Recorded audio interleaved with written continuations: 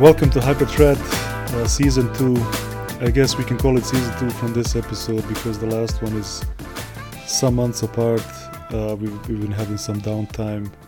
A lot of stuff has been going on in our lives. So I guess Season 2 officially starts with this one.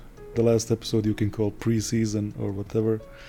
So I'm your host Amel, and with me today, Abdurrahman. So how you been? Yeah, man, long time no see. Did I miss the cue for my name? Yeah, I guess we're not in sync before. Yeah. So a lot of things have happened, and traditionally we would cover some news early on in the episode. So we decided to put in a new category of news which we will call Elon Musk Watch, because that guy is hilarious. He makes for great content every time, and we love everything he does. So I guess let's start with him. I would say like he's probably the most interesting person alive today. Definitely. Some of you guys probably have seen he's been on Saturday Night Live, and he's been cracking some corny jokes. He was having a monologue about his life. I don't know, crypto. I think his mom even came to the stage and cracked some jokes with him. So I don't know what that was all about, but it was hilarious nonetheless. It made for some epic memes, I guess. I haven't seen it actually. My bad. I know I should be like Elon Musk fan, but yeah, I haven't seen it yet. For some reason, I feel like with these new things going on with Dogecoin and crypto and Bitcoin, Elon Musk is to me it's not that interesting. I don't know why, but I'm more interested in like SpaceX and the Starlink satellites and those kind of things. But recently it's all about like drama and some weird stuff, like he's with Bitcoin and he's not with Bitcoin, some carbon like, how do you say it, carbon neutral? Yeah, like he's thinking that Bitcoin is using too much electricity, so it's not right for him to buy Bitcoin anymore. But when you think about it, he did like actually sell the Bitcoin he bought for double the price, so at least he did profit. That's the funny part. I saw a meme somewhere on the internet, and it said that how to make profit. So buy Bitcoin for $1.2 billion. Tell the people your company Tesla is going to accept Bitcoin, and then once Bitcoin skyrockets off of that news, sell all you have for double the price, and don't accept it anymore, because suddenly you realize Bitcoin isn't eco-friendly. It isn't, it's not carbon neutral. So actually, I don't know. I didn't know that they don't accept Bitcoin. I thought like they are still accepting Bitcoin. So he did like 180 turn on that promise. Yep. That's unfortunate. Yeah. It's a bit hard to believe him on that part, that he didn't do it for the profit only, but we'll see. Yeah, so I guess this episode and Elon Musk Watch is mostly negative. So I think people who don't like us for being fans of him will, I guess, like this episode. Well, obviously we're allowed to criticize him. I mean, freedom of speech. I hope he doesn't mind. I don't even know if he would care, to be honest. Elon Musk, if you would like, come to our podcast, sit with us, and we will discuss, and we can criticize you. You can like offer some feedback, and we can discuss these things. So it's up to you, man. We can't smoke a blunt with you, but You're right, man. Yeah, he did smoke a blunt. Yeah, everything else. But he did it in a state where it was legal, so no problem there. Did he go to the Joe Rogan's new studio recently, or Yeah, was that that was the only? a couple of months ago. He visited his new studio. I think Yeah. Joe Rogan and him are good friends right now, I think. Imagine having Elon Musk as a good friend. Like, you wake up Yeah. and there is a rocket in your backyard. He's he's using like rockets to travel around. Yeah, speaking of rockets, did you see the rocket that landed successfully after successfully taking flight but exploded like 10 minutes later? No, Oh, I didn't catch that. no. that's- The rocket literally landed successfully and people were going crazy. The Falcon, one of the Falcon rockets from SpaceX. And 10 minutes into it, it exploded into like million pieces. Damn. And it was so scary. Imagine if people had, started to go towards, walk up to the rocket and start, dismantling or I don't know, whatever they do. Damn, that's unfortunate, man. Yeah, Because I've seen the videos of it flying, and I know Tough it's luck. Elon Musk's like big promise. That's basically how they're gonna go to Mars. But yeah, I thought it was successful. I haven't seen the news after it exploded. I was just looking at Yeah. the some footages Tough of luck. the flight. I mean, I don't even know how that happened, to be honest, but oh well. But that's Uh, rocket science, I guess. Yeah. So, speaking of, well, we're not speaking right now, but we spoke of cryptocurrencies, and I want to mention really quick that Ethereum skyrocketed in the past couple of months, and the actual founder, Vitalik Buterin, became the youngest crypto billionaire. I think he holds about 1 billion and 100 million worth of Ethereum. That's like 300,000 Ethereum right now. And that's crazy if you think about it. Some time ago, Ethereum was below 1K. Now I think past 4K. I don't know what the That's latest good standing news. was. Since I have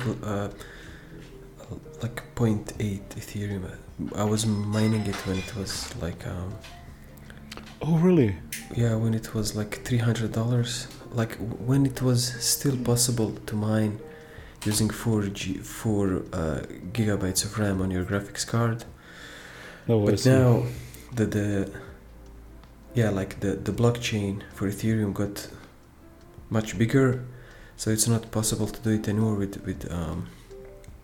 4G graphics. But I mean, that's the reason why all those like Nvidia graphics card with lots of RAM are basically unavailable everywhere in the world. I think and that- Nvidia put some restrictions on the newest graphic cards when it comes to mining. Yeah, they're gonna limit, I guess, because they wanna sell. Like if you're a gamer and you don't wanna mine, you'll have these graphics card that miners won't buy because you can't mine on them. Yeah, indeed. But that's good, yeah, I guess. Like at But least I don't gamers think now have an option. That's the problem, though. I think the scalpers are the problem because they will still buy the graphics cards from eBay for the retail price of, I don't know, $400 and sell it for, astronomical prices. So I think that's the biggest issue, I think. Yeah, I'm actually sad that I haven't bought. Like it was, like the top of the line Nvidia card was so expensive, but in hindsight, it was worth every penny.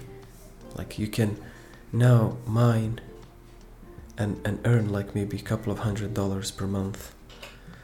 So yeah, but no one knew that graphics card would be this like this important in the modern life. Yeah, indeed. But But I don't know if you can outmine the electricity bill right now with one card. So I have to check on that. That's nice. I was mining 1 month.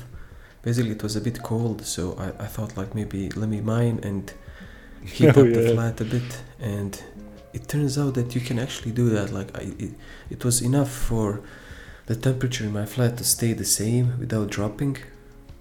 And but the problem is my graphics card is a bit weaker, on the weaker side, so it was the same as the electricity bill. Like I wasn't like profiting of it. But again, if I exchange what I mined for new up and coming cryptocurrencies, I guess in the future it will be worth much more. So yeah, I would profit. But yeah, so far it's like I'm dead even when it comes to profitability. Nice. So we should probably make our own cryptocurrency just for the joke, and make a meme out of it, and try to I guess make it like Dogecoin. Yeah, but we need like we need good memes. We need at least one tweet from Elon Musk about it. Indeed. Before we gather maybe like a couple of hundred or a couple of thousands of cryptocurrency, like items, and then we would profit out of it. Mine a billion keep that a secret of our currency, and own half the internet. But so anyways, yeah. Last night Google I/O went live. I think it's a 3-day marathon or something, and last night they unveiled the biggest stuff, the biggest announcements this year. Today is software only, I think. I think they cover Firebase as we speak, but last night they unveiled some pretty spicy stuff, starting with Android 12, the new UI, some AI stuff, privacy updates, some tweaks to Google Workspace and such. So why don't we start from Android 12 and work our way up? So have you seen the new UI from Android 12, the proposed one? Yeah, I think I watched one of the YouTube videos. I think it was from MKBHD or someone else. And it does look amazing. Yeah.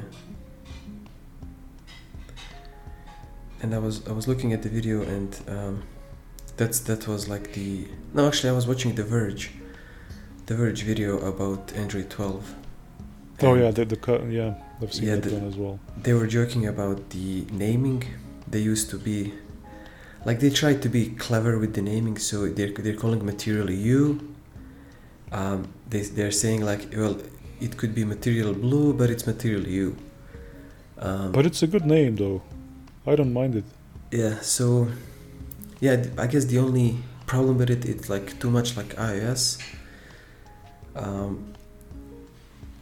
It's a bit of a departure from their material design, which was pretty good in my opinion. But yeah, it looks really nice, and because they have a lot of these AI tools and engineers and frameworks, I can see like they're pushing Android to be like a AI showcase. So for example, what they did is like they have a dynamic theme. So if you set a wallpaper on Android 12, the AI will pick up colors and then suggest a theme based off of that. That theme will be applied through the whole system. So and even even in apps, if I understood them correctly, I think they will have an API for or I should say, it will be in the new SDK. So for app makers, you can make so that the app you're making picks up the colors, the system colors. So that's one of the best features they have. Probably they're gonna push for that. But me as an Android developer, I'm thinking like they'll probably gonna abandon that next Android release. So I'm not sure will I invest my time into it. But why though? I'm hoping Google doesn't hear me. I don't think they will abandon it. They should That probably would be, I would love for build them up on it. to like design something or come up with an idea and stick with it for like 5 years. That would be awesome. But I don't think that's a design per se. It's not a design. It's a design language, a framework of sorts. Which tells you. Obviously nobody's gonna tell Samsung how to design their Android skin, because they're gonna come up with their own stuff. So I own a Samsung device, so I don't even think I'm ever gonna see that Android 12 swag. But for Pixel users, I think it's gonna be exciting. That's one of the biggest complaints that I that the Verge journalist complained about, is that who knows, out of all these features, UI wise, how will they land on Samsung and Huawei or other phones and then I was browsing through Reddit, and basically the same complaint was raised, who knows what will become of this new and exciting UI. Probably nothing, or it will come too late, or it will be two different probably most of the manufacturers are gonna, or brands are gonna tweak it to fit their own ecosystem, which in the end would make it a bit even more complex for developers to follow up with. So yeah, we'll see. But as far as I remember, Android never was about design from the ground up. If you remember the earlier releases of Android back in the day, they were horrible, because Google knew that every developer, every big company that uses their OS is gonna slam their own skin on top of their Android. So I don't think they cared up until a couple of years ago. So now that it's looking so smooth and good. Think about it. Yeah. So now that it's looking so smooth, I'm kind of jealous of Pixel users. But we'll see. I hope Samsung doesn't butcher it. I've seen crazy discounts on Pixel 3. I think I should have bought one. Now that I'm thinking about it, it makes for a perfect Android device. It was discounted heavily. It's still I think it has support for at least one more Android version. Yeah. I mean, if you want Android on Pixel 3, I think you can, even without support, you can install custom ROMs. There is a news that not many people read. So there is this popular root tool for Android where you can bypass some restrictions from Google and install Google Play and other apps on your phone, even though Google doesn't allow for those things to happen. So I'm not exactly sure how it works. Wait, is it Magisk? They hired that guy to work on their security team. Wait, really? So I didn't catch that. Yeah. So that's kind of interesting. I guess they felt it's easier to hire him, give him a bunch of money, so he doesn't develop the app anymore. Oh wow, that's amazing. Actually, I'm happy for the guy because. Yeah, man. I don't think he made any money off of that. Definitely not. He probably couldn't. he tweeted that he's gonna support the project, but then he removed the tweet because, I mean, yeah, like it's a no-brainer. If you work for Google, you can't work on a project in your spare time where you're actually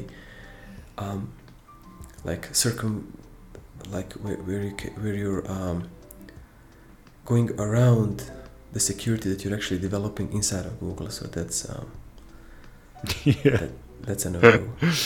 So yeah, he would have all the insight and the tools, and he would know exactly what to bypass and how to bypass with his software. I mean, come on. But I don't love for someone from Denuvo to actually become something like that. He works for Denuvo, but in his spare time he's working on a crack that overcomes the Denuvo limitations. Wait, and he's publicly known? No.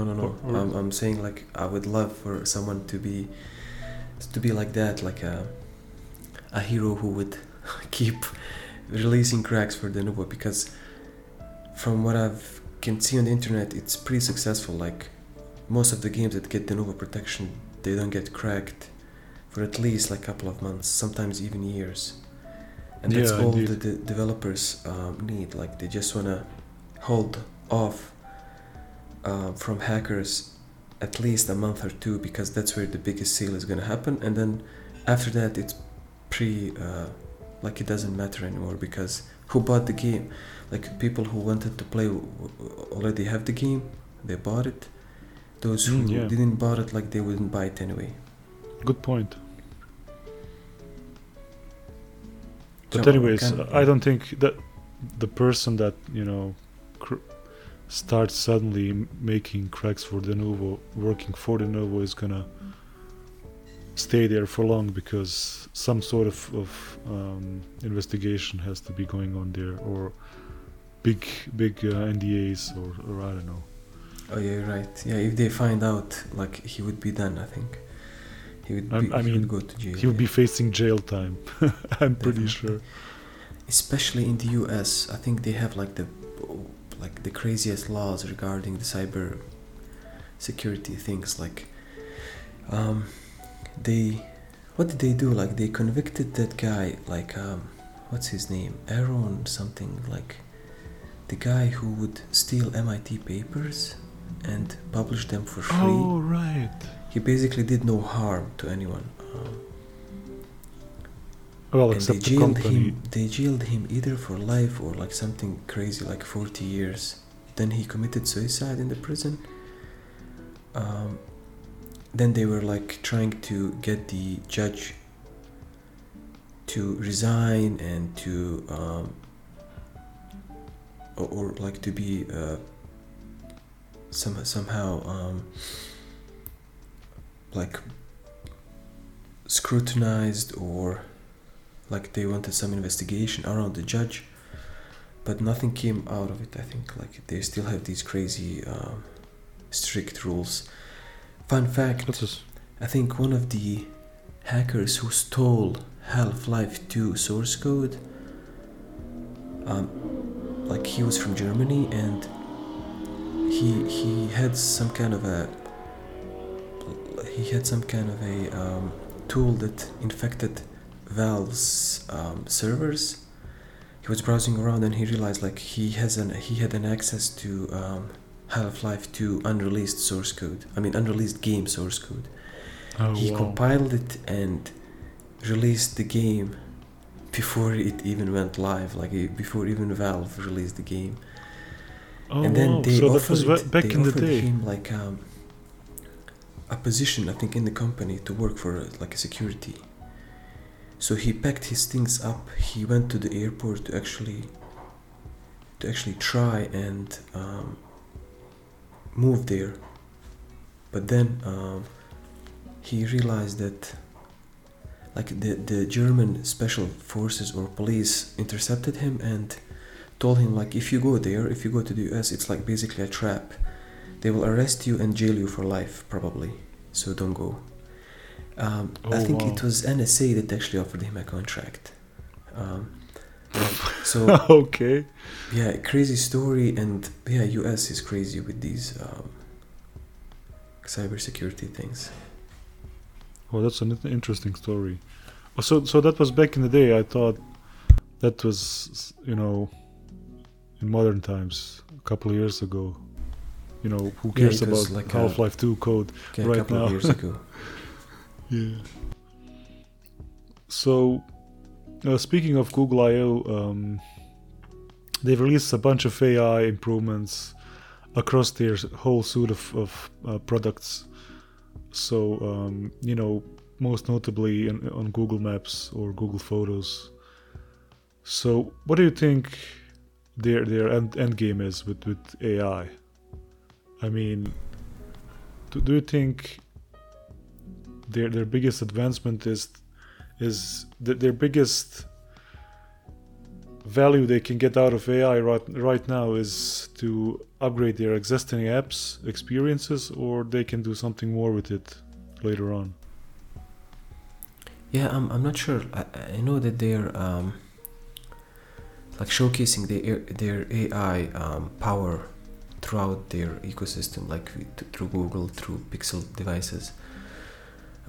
So I think they're like, if you look at the Pixel camera app, like it was a piece of art. Definitely like the best camera app currently. Yeah, indeed. So yeah, I'm not sure. Like I guess they realize like it's the next big thing, so they want to capture that space and become leaders, industry leaders in it.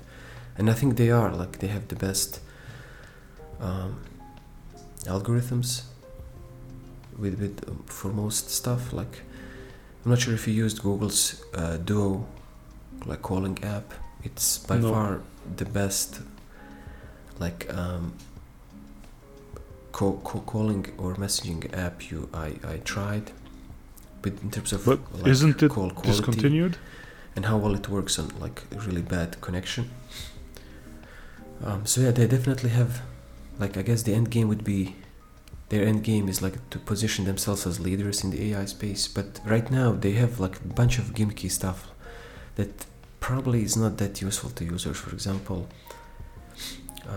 what they had with Pixel 4, like the live translation thing, and the Project Soli, where they used AI to actually make it possible for you to interact with the phone using your fingers, right? But that was like that was scraped in the next Pixel phone. Like it wasn't. Yeah, because they had useful. to put in a different chip for that, I think. So it wasn't really paying off.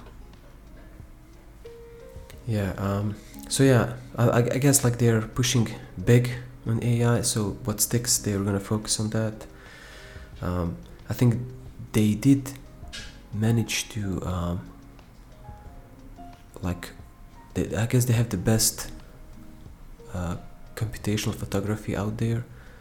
That's one place they won, and they have that like AlphaFold, like the protein folding AI that is basically like the best AI out there. It's like probably like a couple of orders of magnitude better than the next best protein folding algorithm. Yeah, so they're already like starting to make some waves in the AI business, so I guess they're gonna keep at it and become like leaders.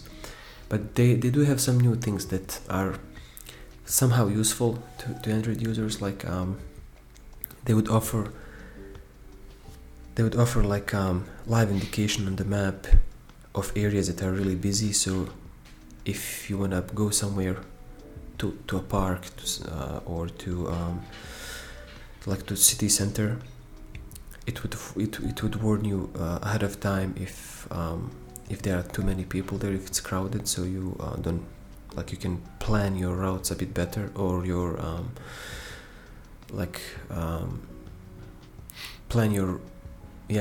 plan your like visiting schedule a bit better. But they also announced something like regarding the Google Photos app. They noticed like most of the photos are not opened. Like once you take a picture, it's uploaded to their servers, It's never Yeah, indeed.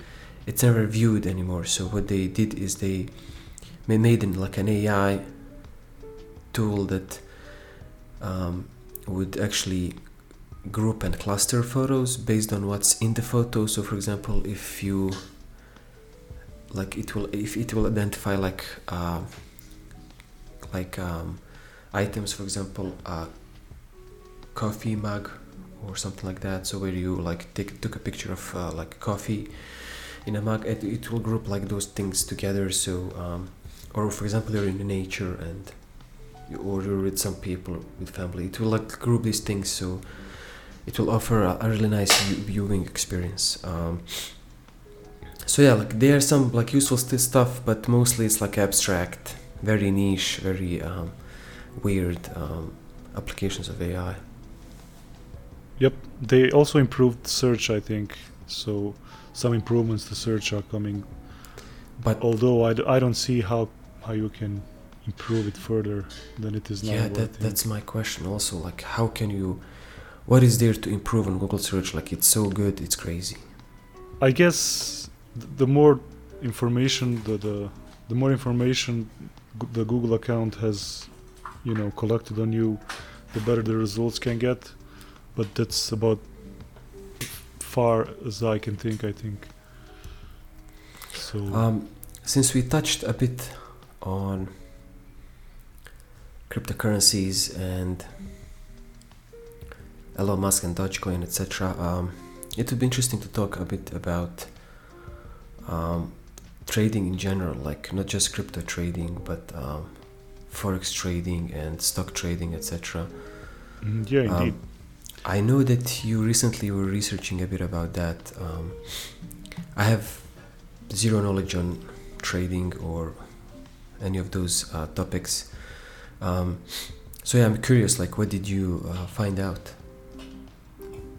Well, not much. So thank you for listening.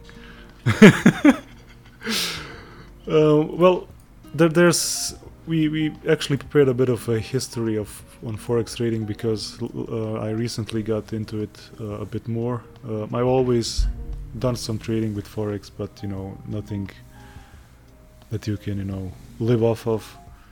But recently, since I changed companies, I'm now working on a project which actually is specialized in trading. So I've got some insight into it. Obviously, none of this is, the sensitive data. Nothing is. I'm not revealing any info that that can make you a millionaire overnight, or some company sensitive data. I think just it's a fascinating timeline of trading that was going on in history. So I think it's worth probably educating people a bit, and probably try to get someone into forex, or at least research a bit into it, because it's a fascinating topic. So we should probably start with some basics back in the days. I'm talking like, I don't know, way back 3,000 years ago, where we didn't even have any currencies. People were exchanging goods for other goods. I would give you a fish, you would give me some plants down in Egypt, and we would go each our own ways. But then gold got discovered, and I don't know who it exactly was, but some people say it was the Egyptians, and it was very unique at that time because it was heavy in your hand. It was sturdy, and it really had the feeling of value. So gold became the standard in early Egypt for trading. So the first currency we could probably say was gold, raw gold. And obviously that at some point that became really hard to trade with, because you can't just run around carrying 20 pounds of gold. So sometimes later, probably 700 BC, the first gold coins were printed or made. So that was the first step towards, you know, the modern trading as we know it right now. So people started trading with gold coins. That's interesting. Like gold, like it I think it was lack of technology that pushed gold to be like a standard. I guess we didn't, like you couldn't print money to make something like to make an alternative for gold. So I'm thinking like paper was the next jump in technology. You could print anything you want, and then I guess crypto is like the next jump where you don't even have to. It doesn't even have to be physical. Like it can be all like digital. Yeah, So indeed. Interesting like transition. So somewhere in the 17th century, people started, you know, printing paper, which really didn't have any value to begin with. But people all over Europe, and I guess later in the USA, started using it as currency. But really soon, some conflicts emerged, and in 1875, the gold standard came to fruition because the world agreed upon your domestic currencies should be backed up by your gold reserves. So if I come from Germany, to give you my, you know, paper, I know how much I can buy gold with my paper from Germany. You know how much you can buy gold with your paper from USA, and that's the first, you know, basic exchange you could do at the time. So you know exactly how much you could get for each currency at that time. But later on, when World War One and Two happened, gold reserves depleted rapidly. So the majority of countries actually couldn't back up their currency with gold anymore. So that's why when the Allies, when they knew they were actually going to win the war, in 1944 they agreed on the US dollar actually being the only currency to be backed by gold. So no other currency in the world except the US dollar. And That's then interesting. I never thought of it. Never knew that US made such a great sacrifice. It's not a sacrifice, but I was thinking maybe like it was great deal for them, but maybe not for others. Since I mean, this it would was mean easy for that- them to do it because they didn't wage war in their own territory. You know, they could, you know, continue to grow economically. The war was going on in the world. They were like chilling, you know. So yeah, that's great, but think about it. Like if other currencies are backed by dollar, that would raise the dollar's influence and value tremendously. Like then everything and it depends did on the actually. dollar. Yes, Yeah. we all remember how valuable the dollar was initially, when after the Bretton Woods. So this agreement was called Bretton Woods because it was actually agreed upon in the town called Bretton Woods. So the only currency in the world, as said, was USD, and it was the only currency backed up by gold, and any other currency in the world was traded against the dollar. So that was a bit of a, you know, revolution at that time.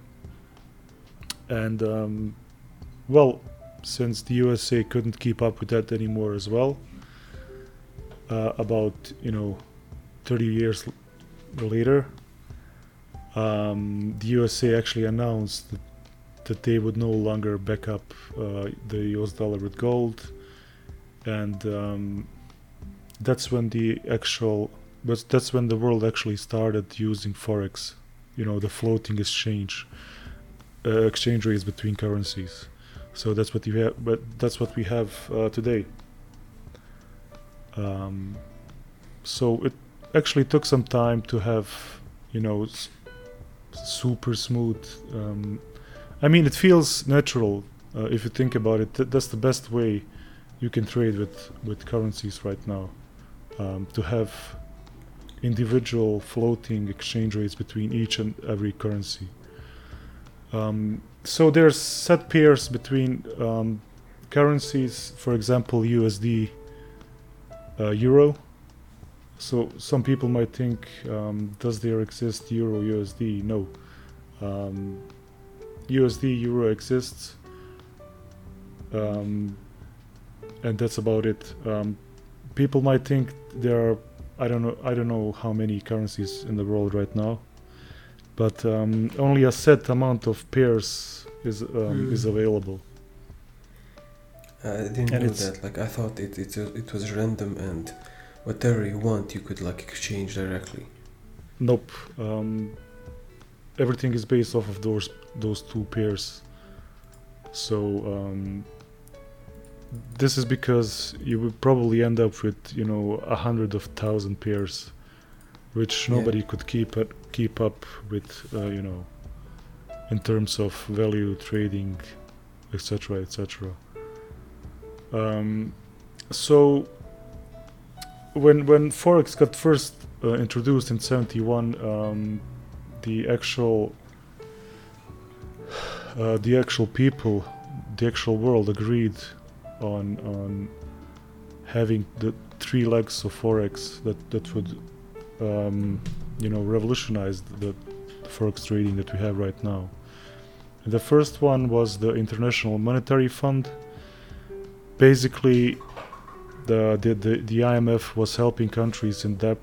They were giving advice to countries how to get out of debt. They were helping countries. The second one was the World Bank. Their goal was to help extreme poverty after World War II. They would help poor countries. They would lend money for very low interest rates, and later they could pay them back easily. And the third one is the World Trade Organization, who actually holds the rules of international trading, which is basically the crossroads in the world between I guess they set the rules on how to trade. Is it true that I read that somewhere, like it's maybe a conspiracy theory, but that IMF is basically its purpose is to actually exert influence on low like on non-developed countries by means of like money. They would offer you money, and then you're probably not gonna pay back on time. Then they will like influence the politics, influence the like how the country is progressing. So it's like it looks innocent on the face of it, but in reality, like it's a tool used for it has much bigger implications than just lending money. That might have happened. I'm not really sure. I wouldn't really like to comment that because I don't know really. But as it stands, that's how it went, I think. So whatever. Yeah, anyways, it's like there is a book. I never read it, but I know it was popular once. How's it called? I think it was like a confession of economic hitman, but I'm not sure, is it like tied to IMF or is it tied to a country, maybe US. But basic premise of the book is that governments, they have these like agents that would like offer some good deals, some good loans to non-developed countries where it would backfire in the long run, but then it would be like too late for countries to like step away from, and they would like exert influence on those countries politically and whatever. And I think we can see that definitely in modern age, especially with with poor countries, third world countries. I think it happens a lot. I think China is doing something like that. Like they would build up like infrastructure for countries that can't do it themselves, and like railroads, like hospitals, roads, etc. And then they would like set up like a loan, like they would treat it as a loan, then you have to pay them back, and if you don't, they will have a concession on the land or on the infrastructure, then they would charge you money for you to use that, or they would be like they would own that piece of land, something like that. It's like really interesting way to colonize like countries in the modern time. It's not like they own the whole country, but they would soon own the most important parts of it, and they would then control the government, etc. It's really like crazy how the idea of colonization is still like relevant. Yeah, but it's, I think, masked by a lot of, you know, happy little stories. But in the end, I think, you know, who's a little bit into this can see that that's basically the truth. So yeah. I think like, for example, this is like way off topic, but like Turkey is under a lot of pressure. They have I know China is under, it should be under investigation because they have these concentration camps where they put like Uyghur people there, and like US and the West is trying to like launch some investigations around that. But the countries that are dependent on China for resources or for credit loans, etc., are actually silent because it's in direct conflict to what interests they have with China. So I know Turkey is like they at one point switched from IMF to China because China offered a better deal. But I think now they are like realizing that it's not all, as you said, it's not all sunshine and rainbows. Like you're trading one evil for another. It's hidden behind this mask of niceness. Yeah, indeed. But anyways, I mean, what can you do? It's modern world. So I can't even imagine what else is going on between the curtains. So yeah.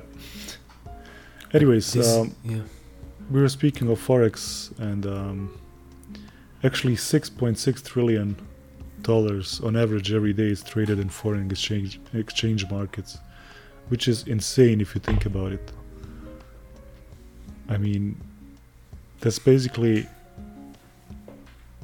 insane. Yeah, I never thought of it. I thought it's like, first of all, I thought like the stock trading is the only trading. Like I never knew that Forex is a thing. Because I thought like if you want to exchange money, you would do it because you need it. You need the money to go somewhere, to travel. Well, that's basically what it is, actually. Only lately have people jumped in actually using trading as a means of getting profit. And when I say lately, I mean, you know, in the last couple, 15 years probably. Because we didn't have access to live charts showing you how much the dollar is worth against the euro, Probably 20 years ago you could make a trade, and you would have to wait. You would either have to go to a broker who has someone on the phone dictating him the prices, or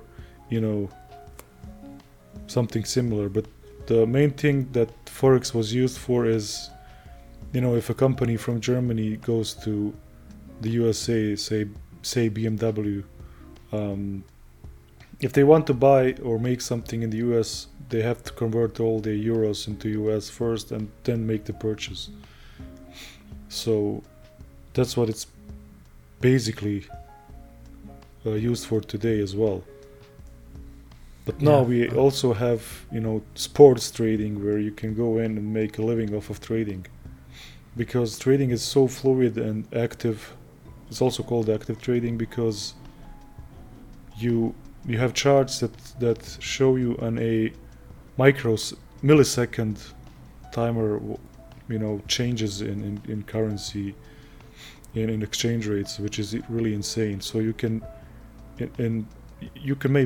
make profit in a matter of minutes if you're good at it. Yeah, I guess that's a good place to have some AI or some like automatic bots to sell at fixed prices and buy it. I mean, AI, a lot of forex trading prices and exchange rates are based off of news or events in the world. So there's got to be some sort of tracker that tracks news, some AI that pulls out buzzwords out of context, and I don't know how they would know, because there are calendars and news sources that actually people track and that they use to make purchases. So for example, if I'm actually on a news portal that's specialized in forex trading news, or all around, that theme, people actually make trades when they see, Elon Musk tweeted something, let's buy Dogecoin. That's a good point. Yeah, it's difficult to make it automatic because it's unpredictable. How would you know? How would AI know? I mean, AI would probably be ideal, but how would you make it so that it knows that some currency is gonna jump or drop depending on some text? So that would be a real challenge. So that's why I don't think there even is some mainstream or some really well-known AI that trades for you. I guess it's the unpredictability of forex trading that makes it so intriguing for people, because no matter how experienced you are, you are set to lose some money at some point. But other than that, you'll probably make profit 90% of the time. But that requires a lot of researching, studying, chart analyzing. Yeah, I guess if you're informed enough, it's not a guessing game. If you know a lot about the political and situation of a country, then for example in Turkey, you know that they're still not in a great position and that their currency is gonna drop a bit. Eventually they'll bounce back, but who knows for how long they will stay at this that's all long-term drops and rises. What I'm talking about is really differences in short-term minute, like 10 minutes. I don't know, Ethereum dropped from 4K to 3K in an hour or something, something stupid. So if you can predict those kind of things, I think you will make a living off of trading. That's a good idea, actually. You can monitor Elon Musk's Twitter account real time and scan for some keywords, and that would probably mean price changes on crypto values. But then you have to semantically analyze the tweet and figure out is the tweet positive or negative, and which cryptocurrency, and then that is probably not going to be correct because it's very difficult to understand language, to teach AI to understand language. So yeah, as you said, it's very difficult. Yeah, speaking of that, Google actually unveiled some AI advancement last night that point towards that direction. So I think they can actually recognize context better right now in paragraphs. So for example, if you are searching for something, they can right now, if you type in I don't know, I want to buy a car without headlights, the actual AI will sell you a million cars all with headlights, because they can't contextualize with no. But right now they made it so that they take a little bit more of emphasis on the things you actually type. So earlier they would actually ignore words like a, I, and, not. They would completely ignore from search results, because what they were looking for were actually buzzwords like pyramid, phone, cell phone, earbuds, etc., etc. So that's interesting. I never. I think they made it so that you would only get the most relevant search results, because if you search for and or is, you wouldn't get anything. You would probably get an article that has nothing to do with what you're searching for, but does contain the words and, is, not. So right now they I think made a really good advancement there, and I think that can be used perhaps in writing some kind of AI who can track news related to forex trading or crypto trading, and make trades for you. Perhaps write a Python script real quick. Yeah, I think I've seen some projects that do that. Like they pull Twitter data and they semantically analyze it and like feed it to AI. I know Microsoft did an experiment where they feed an AI like a bunch of tweets, and then let that AI tweet based off what I remember tweeted. But it turns out like they created like a racist bot. And they quickly like pulled it off, deleted the account. But yeah, like I think we're still in the beginning phase of exploration with the semantics and like understanding language. I know that Elon Musk again has a company like the Deep AI where they I think also made some improvements, like where like the same AI that was learning to play Dota 2 is learning languages. So I know people would feed it in like some React code, and then you would they would feed in description of a program, then they would feed in React code. Then after a while, if you just tell it the description of a like a React app, it would give you like semantically correct syntax that can run automatically. It was really fun. Like people were playing around with it. I mean, it's not free. You have to pay at some point, like to use that AI. But yeah, I think if someone can reliably like understand language through AI, that will be huge. Duh. Yep.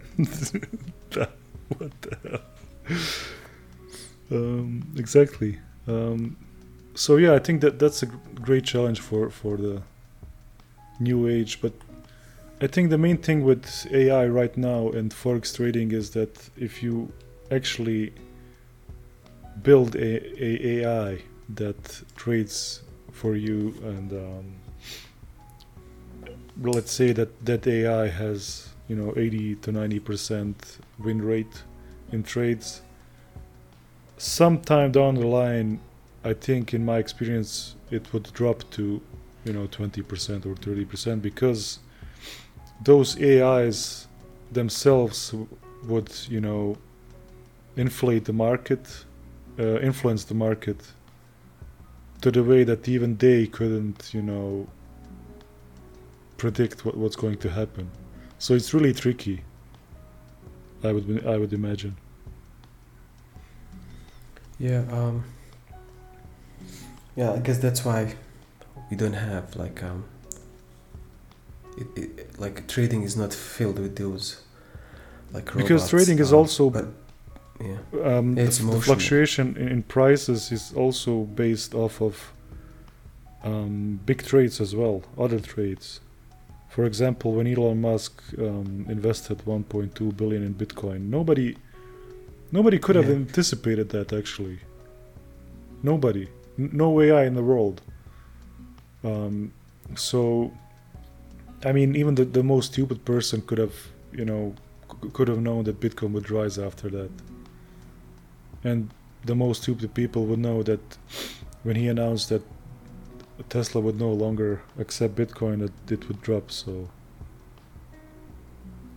it's really tricky. I would love to see it happen, though. I would love to see an AI making the trades for you, and you're just chilling in the background. I think that's what Elon Musk warned about. Like the AI would take over so many things that we should have some rules that should govern AI. Because at some point, if AI is like giving you prescriptions, is deciding what value should be, what should be an exchange rate between USD and euro, and those things, like it's pretty scary. But a lot of people don't even believe in cryptocurrency. They think it's gonna blow up in a few years and nothing is gonna come out of it. Yeah, I think to me it's just a natural progression. Like we are gonna digitalize everything, even the reality itself, like with the virtual reality. Yep. And the money is something we haven't digitalized yet, so it's just a matter of time before, because there is no need. If you have like sophisticated technology, you don't need paper, you don't need, like, everything will become digital because it's just easier. Like you can control it. Like with physical things it's difficult to control them, but here in digital era, like it's much easier to it's much easier to control digital things, like because we can create it from scratch and do whatever we want with it. And the blockchain itself, I think cryptocurrencies are all the rage these days, but in reality they are just like what they solve is like ownership of some digital ownership. Like if someone has like 2 Ethereum, like there is zero chance that guy is like a hacker and he actually doesn't have any Ethereum, because of how the blockchain works. So I think that's why eventually it will replace everything, because with money currently, like what banks do, they spend a huge amount of time sifting through all accounts, sifting through all the transactions, trying to figure out who's cheating, who's not. Yeah, that's a good point. And that's basically it's just like a necessary work. Like if you deploy blockchain as a technology, it's like those problems go away overnight. Yes, and that's why you're decentralized, you have privacy, anonymity. I think that's actually something that governments are afraid of, because you can then like no one can track you. That's why I think crypto will land at some point, but it goes against the nature of crypto. But I think it's still going to be regulated somehow, because these modern governments and countries are basically there for themselves. Like they don't care about the citizens, and if they're going to lose the control of their population, I think that's a line they will never cross. But so that's why a lot of countries are jumping on the bandwagon, on the cryptocurrency bandwagon, actually. I don't know if you saw, but China has their national cryptocurrency. Yeah, which is and totally everything that China does private is like and decentralized. It's a bit scary, because I'm thinking like they probably have some backdoor in there. They're probably gonna have even more control over their people. As if they Because right now have everything enough is right now. controlled by one app. I think it's called WeChat, right? Yep. So yeah, everything China does is a bit scary. Anyways, I think Yeah. that's way past our wrap-up time for this episode. It was a fun one, actually. We talked a lot about forex, a bit of news. We hope we can keep up with new episodes and put them out regularly in the next weeks, because season 2 it officially started, and I guess this is it. Thank you guys for watching. Thank you for your kind words in the comments, and I hope you stay tuned for the next episode. And I've been Amel, And I'm Abdurrahman. and see ya. Bye bye. See you.